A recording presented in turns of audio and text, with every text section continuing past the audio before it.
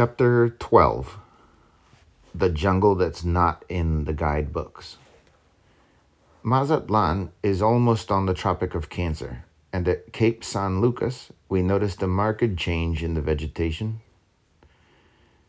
The sparse growths of the north gave way to the prodigal verdure of the south. We entered the tropics with the keenest anticipation. The past months had worked wonders in our physical condition. Despite our loss in weight due to the long, hard hours at the paddles under a blistering sun and the slim rations, we were in perfect health. Our muscles were hard and tireless, and there was a distinct difference in our sensory and mental reactions. Our hearing had become so acute that the snapping of a twig would bring us out of a sound sleep, whereas at home an alarm clock had failed to waken us. Constant scanning of the horizon had exercised our eye muscles and improved our sight. We had developed a precision in the coordination of our eyes and mind that we particularly noticed. They worked in unison. We saw instantly the entire picture of anything with a minuteness of detail which at first surprised us. Our sense of smell improved. In the city, the confusion of smells makes it impossible to distinguish any one odor clearly, but in the clean air we could soon differentiate between the scents of animals and discover a fresh water hole a mile away, if the wind was right. Our sense of taste was sharpened also, possibly due to the lack of complicated seasonings. The various sea foods of our daily diet took on decidedly different flavors. After leaving Mazatlan, we paddled south through the lagoon country, thoroughly enjoying the sight of the lush green vegetation after the long sojourn along the desert coast. We passed fields of sugarcane, the thatched roofs of native villages, and dense tropic jungle. There was a price to pay for all this beauty, though. Thousands of mosquitoes swarmed round us. Tiny, almost invisible gnats called chihines stung us, leaving red welts on our skins.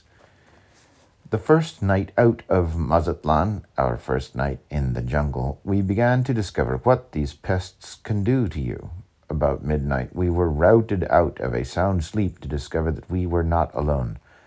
Scrambling out of the tent, we fanned the embers of the fire into flame and proceeded to investigate.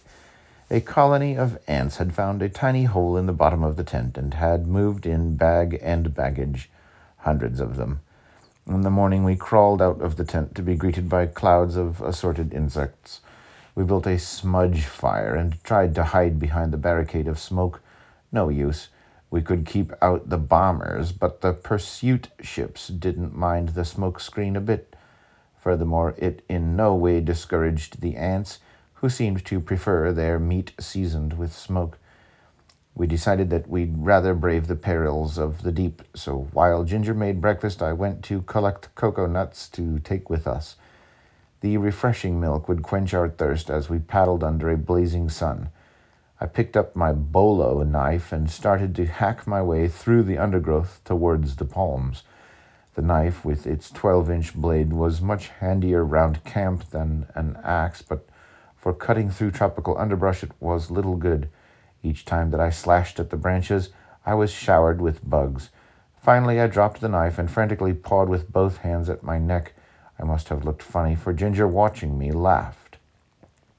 Then I grabbed my foot. Fighting the bugs, I had overlooked the knife and had stepped on it, cutting a tiny slice out of my heel. In the meantime, Ginger's laughter had turned to ejaculations of horror. I rushed over to the campfire where she stood as though made of stone. "What's the matter? Look!"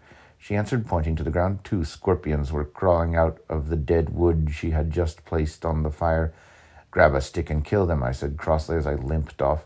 I was going to climb a tree and get those coconuts if it killed me. I reached the tree and started up. When my legs and stomach began to burn, I looked down and saw that the bole of the tree was covered with ants. Then I was mad. Everything seemed to be conspiring to thwart me in getting those nuts. To cap it all, when I reached the top, I discovered that in my excitement I had failed to bring the knife. Exasperated at my stupidity, I began wrenching the nuts off with my hands, but as I reached for a particularly large cluster, I almost fell out of the tree in horror. A great hairy tarantula was crawling down the bowl and heading straight for me. I started going places. The palm's spikes pointed upwards, and I wanted to go in the opposite direction fast. The result was a massacre. I must have looked a pretty sight as I limped into camp, covered with scratches, cuts, dirt, and bugs. The only thing I didn't bring was the tarantula. "For the love of Mike, who's been clawing you?" Ginger demanded. I told my story. "Well," she said as she proceeded to disinfect my wounds, "it's evident that the tarantula had the better punch." While we sat eating breakfast in the smudge which burnt our eyes, though the bugs just loved it, I said, "It seems that we're just babes in the wood after all. We've got a lot to learn. Let's pack up and get out of here." So we beat an inglorious retreat from what we had once regarded as our promised land. Paddling down a tropic lagoon, we discovered was quite different from paddling down the coast. Here the wind was shut off, and not a breath of air stirred. The humidity, coupled with a sun that almost seared our toughened skins, soon had us stewing. We were bathed in perspiration, and round our necks swarmed clouds of mosquitoes. Where were our storybook tropics? I began to suspect that their most enthusiastic delineators had limned their charms from an air-conditioned flat in Manhattan. As we paddled along, we were both preoccupied with the problems presented by this new challenge to our ingenuity. The mosquitoes and chehenes were greatest in number at sunrise and sunset. We decided to circumvent them by having our supper early, retiring to the tent until after sundown when their numbers decreased, and by staying in bed until after sunrise. The problem of ants and other crawlers could meet by building a brush fire over the proposed campsite and then scraping the ashes into a ring round it. We doubted that even the toughest ant would run the gauntlet of hot ashes. That night we put our new system into effect. The bugs were eliminated. The night was so hot, however, that even without the bugs to annoy us, it was almost impossible to sleep. It was like an oven inside the sleeping bag, so we slept on top of it. The canvas was soon wet with sweat. I had just dozed off when a rustling sound outside the tent brought me to my feet. "What do you hear?" Ginger whispered. "That's what I'm going to find out," I whispered back as I unzipped the tent flap.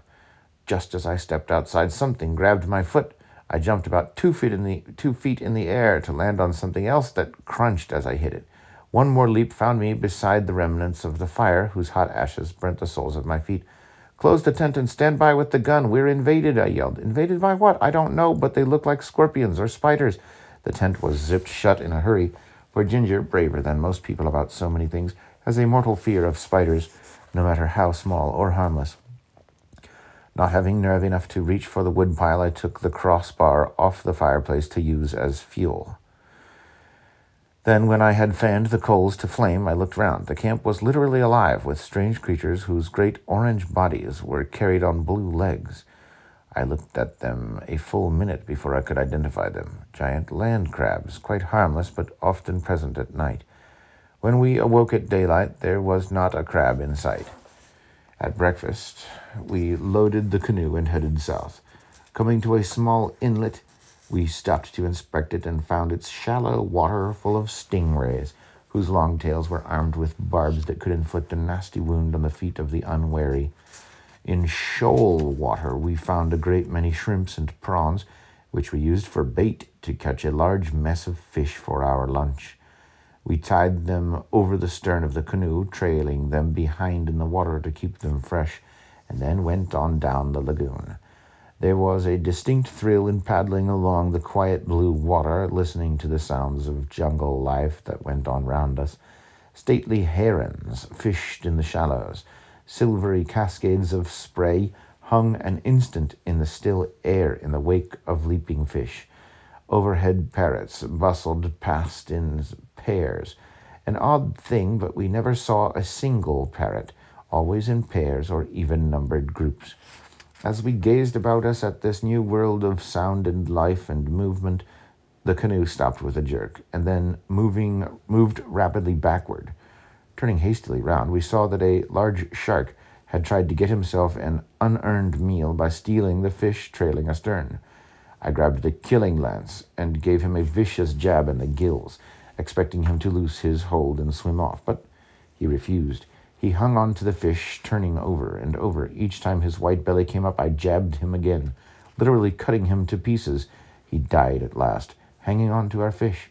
With my sheath knife, I cut the fish off just above his jaws. There was not enough for a meal. We could well imagine what it would mean to have one of those killers grab a man's leg. That night, by the light of the campfire, I wrote in my diary, "The animalitos, or insects, as insects are called by the natives, are with us again tonight.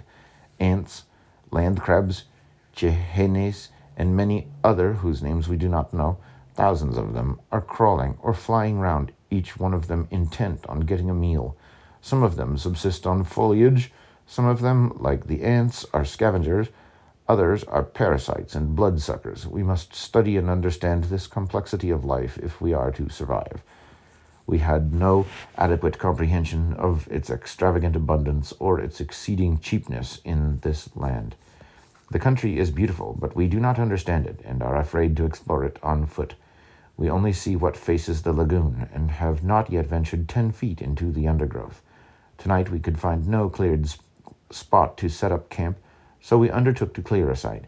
The first log we moved unearthed a nest of scorpions. Then a centipede crawled over Ginger's foot. Ants dropped from the tangled foliage above, and ants crawled out from the decayed humus below. We are both a mass of welts from insect bites, and as I write this, I am still being bitten. Off in the jungle today, we could see the homes of some of these minute jungle folk, great mud balls built by the comehen, which is similar to our termite, the stately castles of the cutter ant,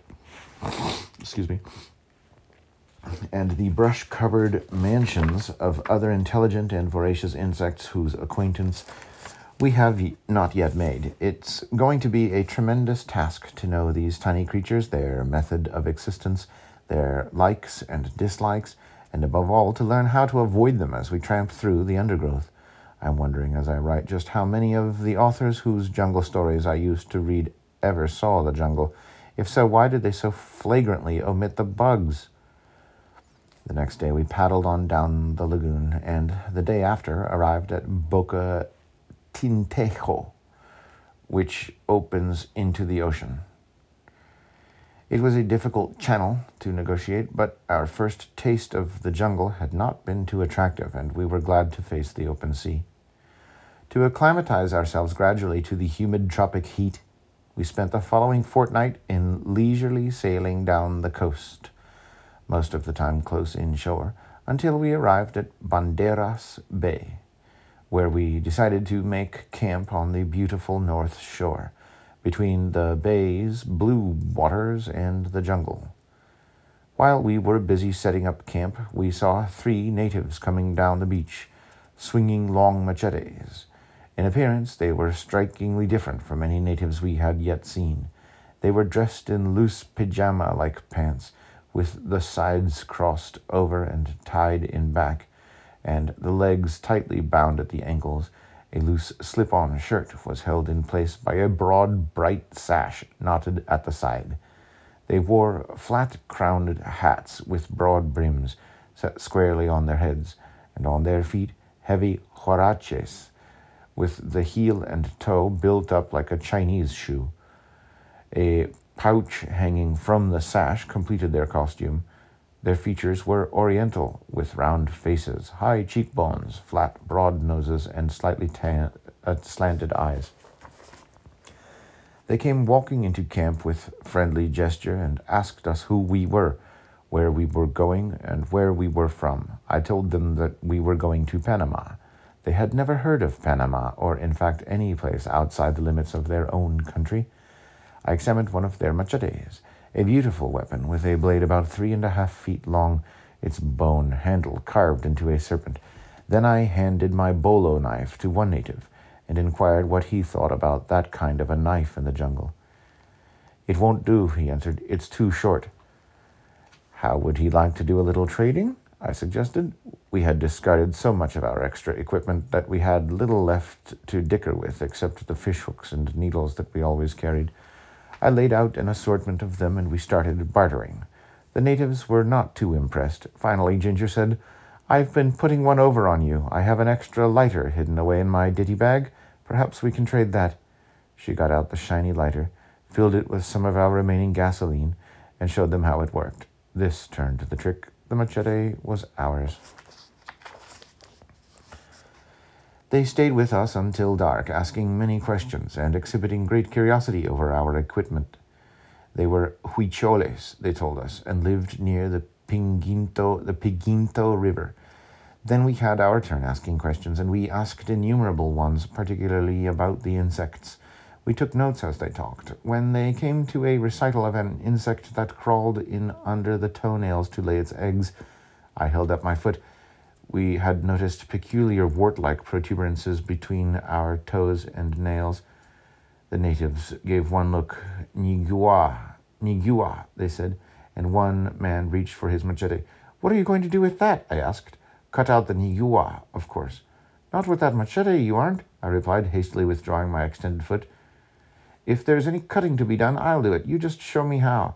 I went over to the first aid kit and got out the surgeon's knife, whose shiny blade filled them with admiration. As I took it out of its oiled wrappings, I explained to them that it was a knife made especially for cutting flesh. Picking out a large lump on the side of my toe, I carefully followed instructions and cut the top off. There under the skin lay revealed a round white sack about the size of a pea. The natives said that it must be removed without breaking. It was full of eggs. Using the tweezers, I worked the sack loose and pulled it out. Ginger dogged the big hole with iodine. "Are there any more animalitos that make sores?" I asked. "Si," a native answered. "There is one much worse, whose name is Talaje, a little gray one, who, when he bites, leaves a blister. Round that blister, a purple bruise forms. If you are very careful and do not break the blister, it will heal before very long. But if you break the blister, it makes an open running sore that takes a very long time to heal. Sometimes people bitten by talajes die." We spent the evening removing niguas, and next day limped around camp on pretty sore feet. The following day, we were able to sail over to the little village of Vallarta. The village, built on a hill, seems to be standing on end as you approach it from the sea. We landed on its pebbly beach, and a crowd of husky natives, as usual, immediately took hold of the vagabunda. We always had a difficult time explaining to natives that the canoe could not be dragged up on the beach, as could one of their heavy dugouts. But once they got the idea, they were always very careful. The port captain soon appeared and examined our papers. When we told him that we were going to Panama, his face took on a look of great concern. "This is a very bad time of the year," he said, "for the rainy season starts in about 2 weeks. No small boats travel along this coast during the stormy season, and I, as port captain, cannot permit you to put out to sea."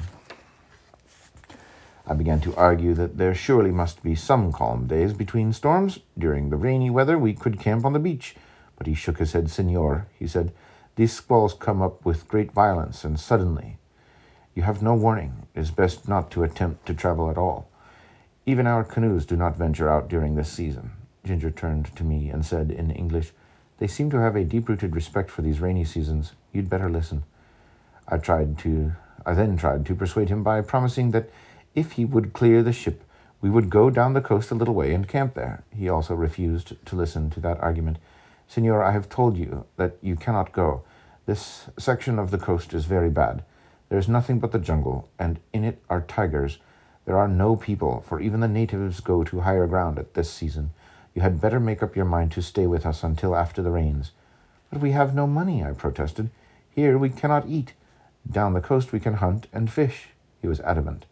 "Look," pointing to the overcast horizon, "there is the forerunner of the rains." We were in despair. We couldn't leave the port without permission, and there was no way to eat if we were forced to remain. Finally, in my most eloquent Spanish, I explained our predicament. would he let us go not farther than 1 week's distance from Vallarta if I solemnly promised we would stay there during the entire rainy season? Wearily, he shrugged an assent. Very well, it seemed to say. Let these foolish gringos go to their destruction. I've done my best. And he had. We made the rounds of the few native stores, trading fishhooks for some things that we needed. Again, we loaded the canoe and started down along the coast, sailing close to the shore. This was one of the most spectacular and beautiful sections of coast that we had cruised along since leaving the Gulf of California. High hills made an amphitheater of the blue and brown waters of Banderas Bay. Patches of red water dotted its expanse. Little streams rushing out of the jungle emptied into it. Most astonishing, however, were the snakes swimming everywhere. Towards sundown, we came to the mouth of the Ilapo River. As we pulled towards shore, we saw that the water was full of these snakes, bright green, with yellowish-orange bellies. In places, they were knotted up in bunches. I offered up a prayer of gratitude that there was no heavy surf here, for the Vagabunda's prow seemed to cleave a passage through snakes. My thankfulness was a bit premature. Just then a small wave caught us on the stern. The canoe skidded sideways, and for no particular reason, tipped us out into the nicest collection of snakes and stinging jellyfish you ever saw. We swam to shore so fast that we hardly got wet, and turned round to see what kind of mixture we had come through just in time to see the wind carry the canoe and all that we owned rapidly down the beach. I started after it, willing to risk anything to retain our sole earthly possession, and retrieved it at the cost of a few stings from the jellyfish. While Ginger prepared the supper, I went out into the water and captured a snake to examine it. Instead of the fangs we were led to expect, its mouth was lined with very small, sharp teeth. I don't think the bite is poisonous, but it is probably painful. A strange phenomenon occurs along this coast near the mouth of the Ilapo River. The bay at this point is extremely deep, over 100 fathoms, 600 feet, within a few hundred feet of the shore. The currents, coming round Cape Corrientes, seem to spill into this submarine canyon, and as they emerge, to bring with them many strange creatures from the ocean's greater depths. As we hiked along the beach, we found the carcasses of many odd marine animals, which we knew were not from surface waters. The Indians of this locality tell many weird tales of these marine monsters. The following morning, we left at daylight for Cape Corrientes. While sailing through the calm waters of the bay, the water beside the canoe suddenly burst into spray. A great manta ray, at least 20 feet across, leapt into the air, turned over completely, and came down with a mighty splash that showered us with spume. A moment later it jumped again, but this time it was far enough away so that we could watch it without being frightened to death. One of these rays was caught in the Gulf during our stay there. It weighed 3 tons. Except for the whales, they are the biggest marine creatures in these waters. As we rounded the high cliffs of the cape, we saw a lighthouse halfway up the steep slope. This bit of man's handiwork made the untouched wilderness about it, if anything, more striking. We had started to round the cape at about 11 a.m. The wind shifted to northeast, and while we seemed to be making good time, the strong currents that gave the cape its name, corrientes means currents, bore against the wind and prevented us from making any headway. The wind grew stronger, and we had a hunch to go ashore and try again when it fell a bit. As we changed the course and started shoreward, our hearts sank, for instead of approaching, the shoreline receded. We were being carried out to sea. The tide, the current, and the wind were against us. By 3 o'clock that afternoon, we were 10 miles off the cape. Ginger sighed as she got out the dry rations and prepared the canoe for a night of rough sailing. In one respect, it was not as unpleasant as similar experiences further north had been, for the wind and spray were warm. The sky, with the exception of an occasional cloud bank, was not alarming, but the Cape Corrientes light flashed her eye at us from increasing distances, as though waving farewell. At 12 p.m., the wind shifted and blew from the northwest. We were running before, riding high swells with a nasty cross-chop. It was my turn to be on watch, and Ginger had settled down in the cockpit to sleep. Every time she dozed off, however, we'd ship a sea that would slap her awake. At 2 o'clock in the morning, she said drowsily, "There's something wiggling round in this cockpit." Then she yelled, "It's a snake!" In her haste to get on deck, she almost overturned the canoe. I lifted my feet out of the cockpit in a hurry, too. The moon was hidden behind clouds, and it was pitch dark. The canoe bucked like a bronco, and Ginger, perched on deck, made it even more unwieldy. I hated to feel round with my bare hands, for by now I imagined that each wave breaking over us unloaded more snakes in the cockpit. There was a chance that the snake might be scooped up with the bailing can. I peered hopefully at each canful, but no snake rewarded my straining gaze. How long will this keep up, I wondered, as I tried to keep my equilibrium on the pitching deck and bail at the same time. At last a pale moon came through a rift in the clouds, and by its light I could see the elusive snake in the forward end of the cockpit. Reaching down, I grabbed by the end the tail was on, I hoped, and flung it overboard. At 4 a.m., the wind increased in strength, and we began to gain on the light. An ominous sound from shoreward made me scan the horizon. A white mass of foam came into view, and I hastily changed the course and headed out to sea again to avoid the tide rip that was churning the water. These tide rips are of frequent occurrence in this area, and it is best to give them a wide berth. The next morning the wind died, and we were left under a blazing sun far out to sea. We paddled all day in sweltering heat, the sweat stinging our eyes and streaming off our bodies. In the afternoon a little breeze came up, but it was gusty and did not do much good.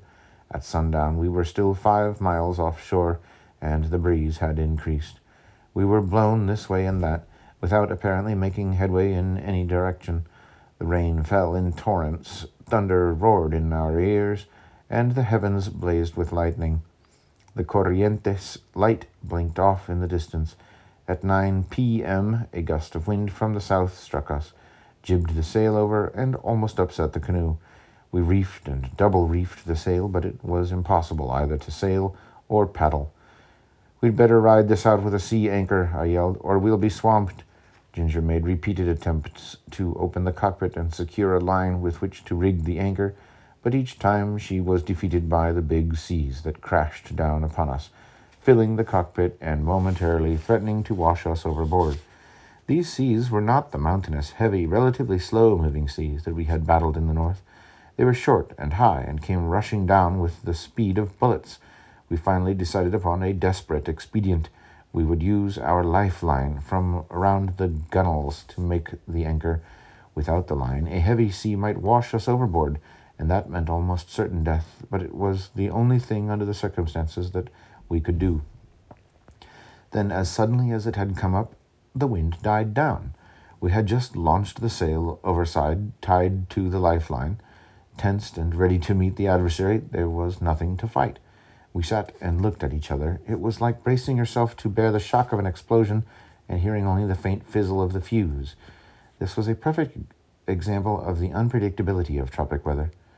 The chop went down soon after the wind abated. As the east grayed, we dragged in our waterlogged sail and hoisted it, and with a light breeze from the north helping us, we started shoreward.